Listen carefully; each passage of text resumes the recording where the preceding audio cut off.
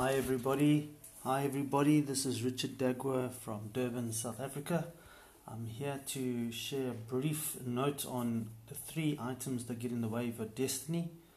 Okay, these 3 things sort of affected, I didn't know my destiny up until 2014. I knew it, but there's 2 other factors preventing me from getting my destiny.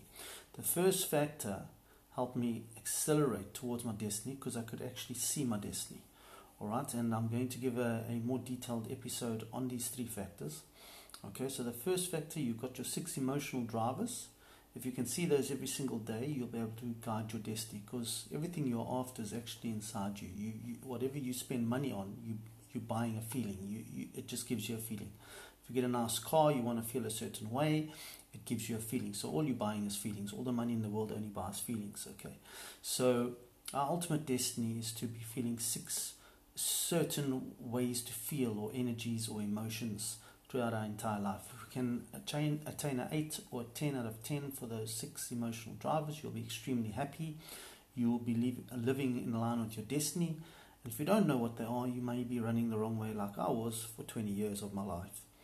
Okay, and then once you start growing and accelerating your life and your business because you are aware exactly of your destiny, then there comes the risk factor. So as soon as your life or your business is threatened, the other 2 are things you should be doing daily to be building your resilience, all right, to shock, to stress, to crisis. Okay, so when it strikes, you're prepared. All right, it's like having oil in your lamp. You're prepared. Okay, the other of these 2 factors, you'll also access your instinct. When you operate off instinct, it's very powerful. And the last factor is when you can access higher mind, tap untapped potential parts of the mind. When you do that, you get answers and solutions. Your intuition is more, you've got more insights, your intuition is better. All right, and you get solutions that you would not normally find. You break through mental blocks, you make amazing breakthroughs in discovery.